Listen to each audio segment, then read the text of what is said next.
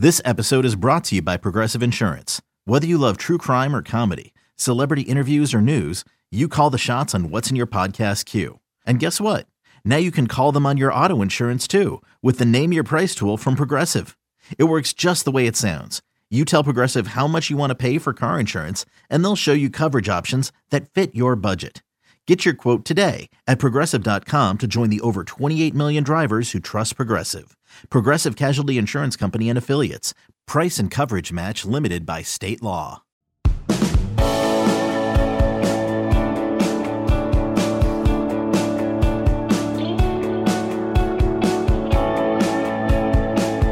And welcome to Late Kick is Live. It is Thursday, July 21st, year of our Lord 2022. Jam-packed, a lot in store.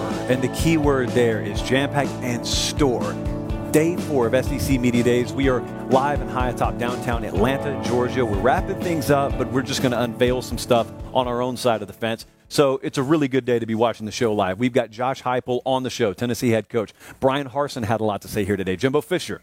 It's a day that ends in Y, so he had a lot to say. Also got some things to talk about from the ACC Media Day event with Dabo Swinney. How about Dabo After Dark? I know some of you, in fact, most of you, have probably heard those comments by now. If you haven't, do yourself a favor after the show and go listen to them, because just looking at the words really don't do it justice. But we've got a jam-packed show. So happy to be able to do this all week. They're watching us in Tifton, Georgia, nearby Ty, Georgia. They're watching us in Dallas, Texas, Dayton, Ohio. Stay tuned. The Late Kick store will be opened, and you will be given that link by the end of this show. And I'm only giving it out in the live show because you deserve a award for watching the show live. Let's dive into this thing. Brian Harsin and Auburn, they came into SEC Media Days today. They were one of the first teams to arrive here. And you knew that we were going to get a lot of talk about that stuff that happened off the field back in February. It feels a lot further back than that. And if you're unfamiliar, do the research. I think most of you who are watching the show are familiar. But there was a lot of stuff that was done by people in the Auburn sphere to, try and oust Brian Harsin. And he kind of stepped up on the main stage podium today and said, a definitive, it didn't work. Those were his words. It didn't work. We got him to ourselves, and we talked with him extensively about that. But also, I've noticed this, and I think a lot of you guys have noticed this. Anytime Brian Harsin has said something about this, which has been rare, but today, anytime he said something about it, there was always this group of like 5 to 7 either regional or national types out there. Don't need to mention them by name. They got a little snippy response, and basically they insinuate, well, he won't be there that long anyway. He's out of here in a year. If I didn't know anything about Harsin, if I didn't know anything about the Auburn program, which I do, but if I didn't, and I just saw the reaction that he gets from a certain group of people, it would default me over to the Brian Harsin side of the fence. Now, as it stands, I do know something about him. We did get to meet with him, and I do intimately know the Auburn program because it's the closest one that I grew up to down in Columbus, Georgia. But Brian Harsin, I want to make something very clear. Brian Harsin has no clue if this is his last year.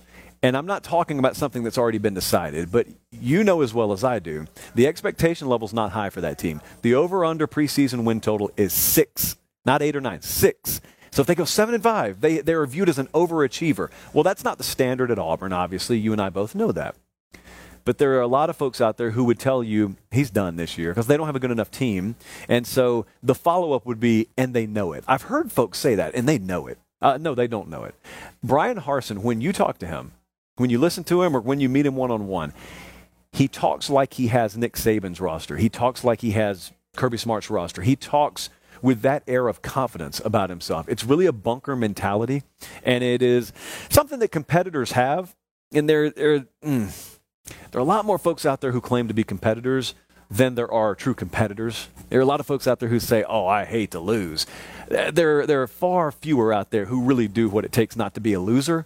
Brian Harsin's not a loser. I'm not telling you he's about to go 10-2 and make a Sugar Bowl run this year. I'm just telling you everything that can be done and is possible at Auburn will be exhausted this year. The other thing to keep in mind, this goes back to my own expectation level for Auburn is, the quarterback situation is what we're paying attention to across the SEC because it's a really deep year at quarterback. The guy last year who was the preseason Heisman favorite is in the SEC And no one's even talking about him. He's overshadowed so much. His name's Spencer Rattler, by the way. He plays football now for South Carolina. But at Auburn, that's one of the places where there isn't one guy who's standing out. Zach Calzada, the A&M transfer, you think may end up winning the job. He didn't get to go through spring. TJ Finley was there last year. You've already seen him. Did he look like a guy who can lead them to 9 or 10 wins? Remains to be seen there. Robbie Ashford's the Oregon transfer. Point being, you can have the right mentality. You can do everything right and still lose football games in this conference. I'm not ignorant enough to suggest otherwise. What I am saying is, if you could be around Harsin, if you're a certain kind of person, let me put it that way. I'm one of them. And you could be around Harsin, and then you listen to a lot of the chatter outside from another kind of person, you'd end up probably pulling for Brian Harsin, unless you grew up a Georgia fan or you grew up an Alabama fan or LSU fan, in which case I get it. But I really appreciate how he handles his business. That's what I'll say about him. Win, lose, or draw. I appreciate how he handles his business. I appreciate how he handled the mess, the garbage that was thrown his way off the field, up to and including today. And so that's my takeaway from Brian Harsin. Nothing about what he said today or the way he carries himself changes what they will be on the field this fall. But, we don't have football happening right now to talk about. We do have that to talk about. We'll have a lot more to say about Auburn in the coming days and weeks. Academy Sports and Outdoors, we've been thrilled with them forever. We've been thrilled, especially this week, that they've taken us on the road. The last time that I saw someone wearing something like this fancy little headset I have on, it was in the movie Twister, and Evil Jonas on the Evil Storm Chasing team was wearing one. And I swore that day I'll never wear an evil headset. But it's not so evil. These things are actually really pretty snazzy, especially if you got Jason here to put it on for you. You just throw your hands out, and he puts it on for you. But we appreciate Academy for making that all possible. As I'm touting it, it's falling off my ear. That's a sign.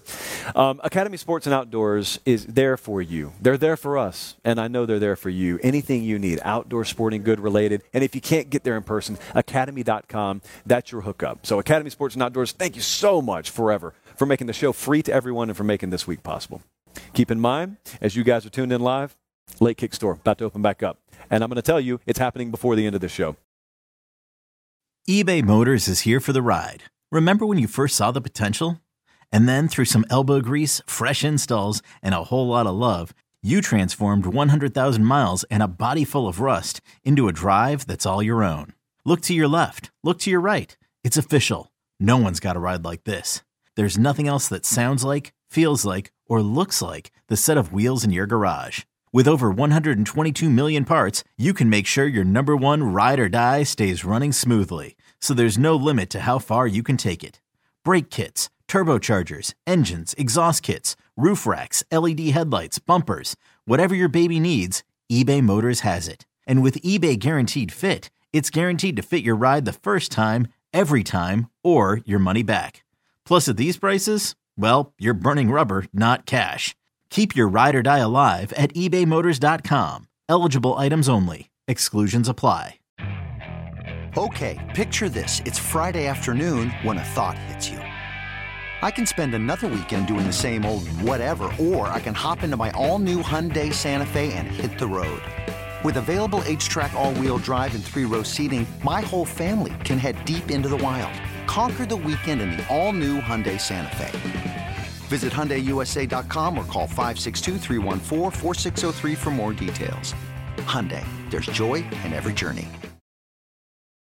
The next thing that I wanted to draw your attention to that did not happen in Atlanta, but has happened in the last 24 hours, Dabo Swinney over at ACC Media Days. I mean, he was on the main podium, and he spoke like Dabo Swinney normally speaks. Now, I happen to like him. I've been a big fan of the way Dabo carries himself. I'm not a big fan of the us against the world stuff all the time, even when you're favored by like 90 against most of your opponents. But I am a fan that he speaks his mind, and regardless of whether I agree with it or not all the time, he speaks his mind.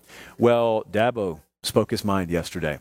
And I called it Dabo After Dark if you were following on Twitter, because he got on there, man. He was throwing around some terms now. I don't even know if CBS allows us to say them on air, so I'm not. But he was speaking very much in what we would call a closed booster setting kind of vernacular. You know, the kind of stuff you can say on the back porch at the family reunion that probably is not best reserved for, I think it was Sirius XM with Luganville and the guys yesterday. But Dabo let it rip. At one point, he said slapdick. At one point, he said milk-bone underwear. He ran the gamut yesterday. Everything he ever heard growing up in and around Pelham, Alabama, he just took that barrel, He turned it upside down, and he let it all out. Who was he talking about? He was talking about DJ Uiagalelei, his starting quarterback. Or at least, if you open a preview magazine, the guy listed as his starting quarterback. Now, you and I both watched him last year. He struggled. Dabo admitted as much yesterday. It's impossible to say otherwise. Dabo's got like infinite amounts of confidence that he is going to bounce back this year. Now, this is where he and I differ. He gets to see him every day. I don't have this mountain of confidence that magically 6 months of not playing meaningful games is all of a sudden going to rectify some of the actual mechanical issues. Now, listen to some of the quarterback guys out there talk. I don't expect you to trust me to break down a quarterback's mechanics. I wouldn't trust me to break that down. But there are some people out there equipped to do it, and you hear them on the record. Sometimes we get to talk to them off the record, and they'll tell you, they'll point out A, B, C, and D. And what it contributes to is a lack of poise and a lack of accuracy. And if you can't stay poised, I know offensive line was an issue last year. I understand that. But if you can't be accurate with the football, you're not long for that world. And that was a couple of the problems actually with DJ last year. Well, anyway, Dabo was talking yesterday, and he's talking about how all that's going to be rectified. This guy was an awesome true freshman, and then last year, he struggled, but then he listed all the reasons why he struggled. You may call them excuses, he called them reasons, whatever. We're going to find out this year is the whole point. This isn't fantasy football, or it's not a projection. How would DJ have done? The season's going to come. And I keep going to that first game against Georgia Tech. We're in Atlanta right now. No one's talking about Georgia Tech here. Their lives, that coaching staff's professional lives are on the line, and they sold out the game. It was announced today. And I think it's at the Benz, actually, wherever they play the game. Can you imagine if after all this offseason hype, not outside, it's internal. That's the head coach there at Clemson talking. If after all of that, I'm pulling for the kid now, but if he can't follow up and follow through on that, and it's like 13-9 midway through the third quarter, and it's just this absolute clunker, I don't think people appreciate how radically this thing can turn on a dime. From months and months and months of talking about how DJ's going to have a bounce-back year to all of a sudden, we got this guy named Cade Klubnik on our bench. We didn't have him there last year. And when are we going to pull the trigger? Like how long, or short rather, is the leash this year? Because it was as long as you could imagine last year. There was no option on the sideline. There is this year. That's what my mind keeps going back to. It's great to have supreme confidence in your guys, and I'm sure it did nothing but boost the confidence of DJ Uiagalelei when he heard his head coach talking about him like he did yesterday. I don't have a problem with it because I know eventually football is going to happen. And so talking is irrelevant at that point. But I will say, if you don't follow through on, as a player, what your head coach said yesterday, there's going to come a time in the season where there will be a change at quarterback. And if your results don't follow up in a 10-win or better kind of scenario, there's going to be a lot of looking back. And here's what that's going to sound like. Hypothetical land now, but here's what it sounds like. If Clemson is a 3-loss team again, let's just say worst case, 3 or 4-loss team, here's how December would sound. They would play the sound bites from Dabo from yesterday, and they would ask, how did this guy have such supreme confidence in a player that ended up being not much improved from what we saw last year, or God forbid if he's worse than what we saw last year? And they'll say, how did Dabo Swinney not see that? Because, at that point, you'll have a lot of doubters who were on record as saying DJ's not going to be good, and they'll be pointing back to their own proclamations in the summer and saying, even I saw that it wasn't going to be a good year for Clemson. How did Dabo not see it? And then the overall credibility factor will be called into question. This is how this happens, okay? That's why coaches, for better or for worse, a lot of times play it close to the vest in the preseason. Well, Dabo chose a different tact. It's great to believe in your guys. Please don't misunderstand me. I'm just telling you, there's a pro and a con to that. And the con, if things go downhill, is your own words get turned against you about 4 months from now. So let's hope for Clemson's sake it becomes irrelevant. Okay, we just in, what would you say, Stoney, like the last 30 minutes, we talked to Jimbo Fisher. Jimbo was the last one to come through today. If you want to call that a grand finale, okay. If you want to call it saving the best for last, okay. But Jimbo Fisher came into Atlanta at SEC Media Days today.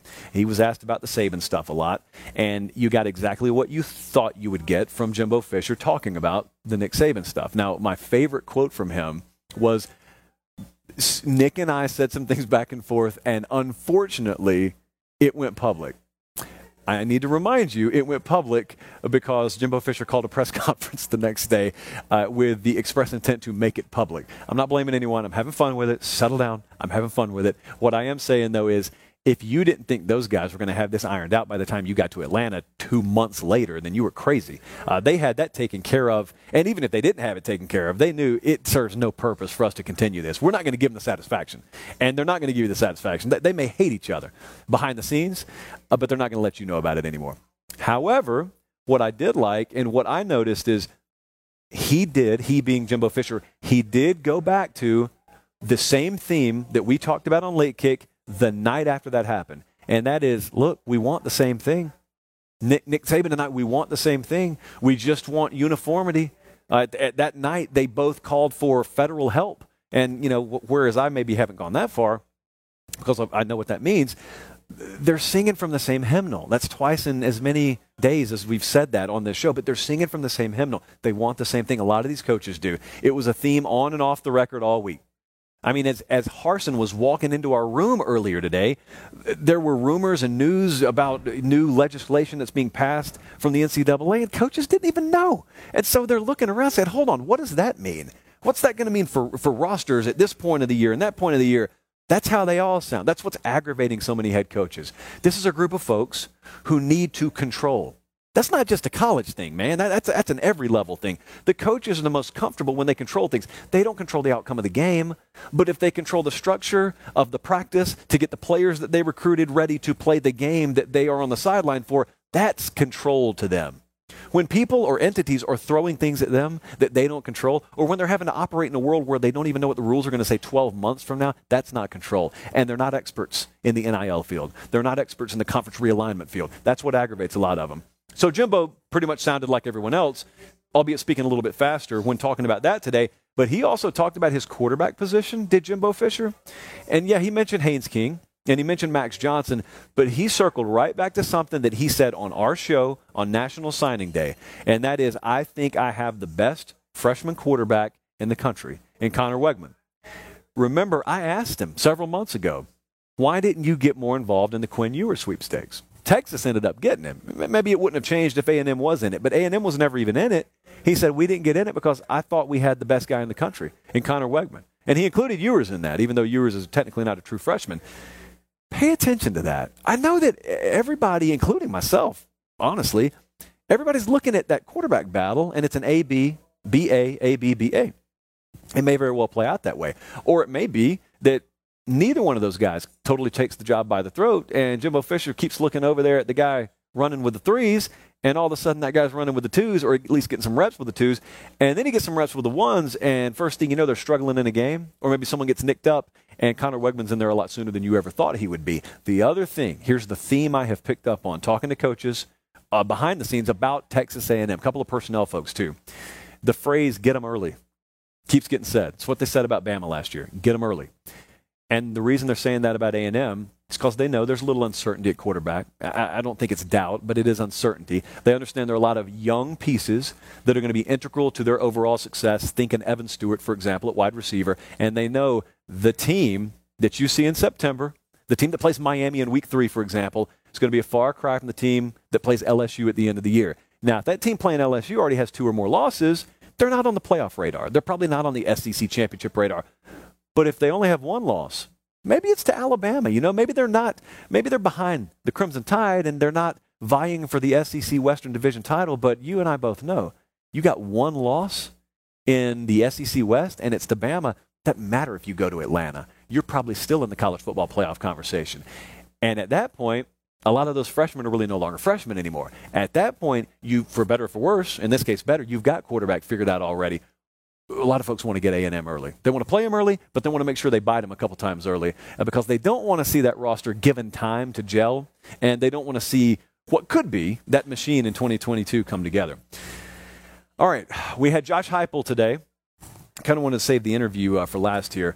So Tennessee's Josh Heupel rolled in earlier today. They got here about 15 minutes late. Weather.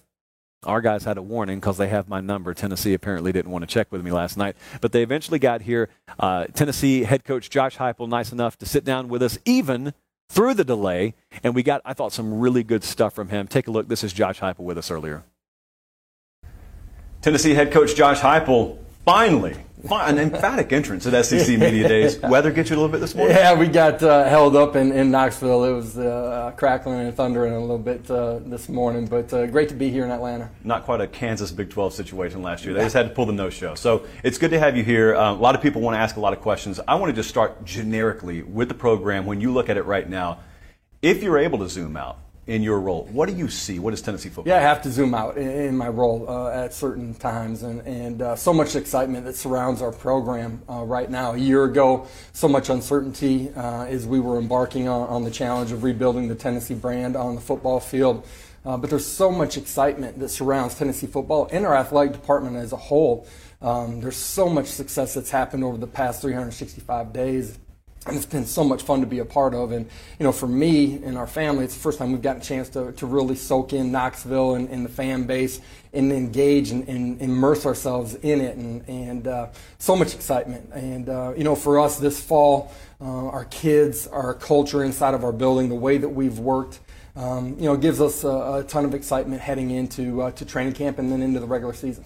When I was watching your hire happen, I'm on the outside now, and it even felt to me like, man, things are moving so fast. He comes in. It was a little bit later in the cycle than it normally is. There's a whole lot of transfer portal stuff. Portaling, I guess, is a verb now. Yeah. And it had to feel like things were moving a million miles an hour. So once you're finally a little bit removed from it and you can breathe a little bit, do you finally feel like you have your legs under you fully? Yeah, in year one, I don't care when you take over. The year and the cycle's happening so fast.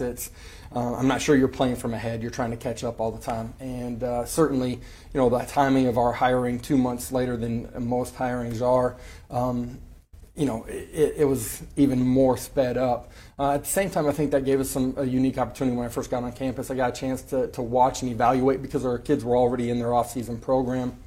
It gave me a chance to evaluate some of the things that were going on inside of the program and the personnel there too. So that was one of the positives. But certainly in year two, in the continuity that we've been able to keep inside of our program from our old coaches and young coaches and support staff groups has allowed us, since we got back after the bowl game in January, to really just push ahead. There's a clear understanding of who and what we're going to be, how we're going to function in the building, the accountability and culture that we're going to create inside of the building. And now it's been about our daily work habits. And this group of players, this football team, has been a lot of fun to be around. Their buy-in and their care factor and their ability to care and be connected to their teammates is a special one. I'm going to give you 4 words. You can just react however you want to. Recruiting in the SEC. Yeah, 365 days out of the year, and I'm not going to say it's 24 hours out of the day, but it's dang near that. It's an endless battle of competition, and you got to recruit great players that fit the right culture piece as well into your building, but you got to be relentless and do it every single day. There's to me, a misnomer that a lot of people look at the state of Tennessee, and at one point it was a national recruiting power. I don't know where it shifted, but a lot of folks nowadays think, man, you got to kind of be regional at best there, and maybe there's not enough in-state talent. I speak very pejoratively because I personally don't share that opinion, but I'm interested. You came in, you've had a year to assess sort of the lay of the land.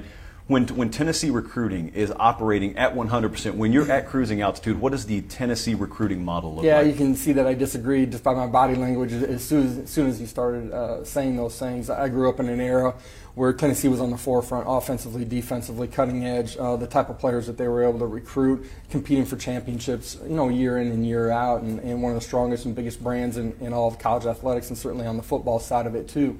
A year ago, probably our footprint mattered, and we were a little bit more regional in that way as we got a chance to showcase who we were going to be culturally and how we were going to play.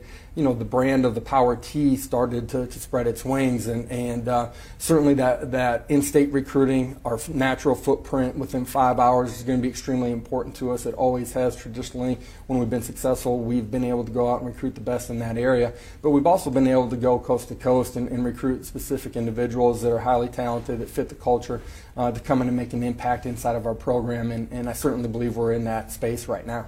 How close were you last year offensively to being what a perfect version of the Josh Heupel Tennessee offense will be? I don't know if you ever get to a perfect version of what we're going to be. We're always going to change year to year based on the personnel.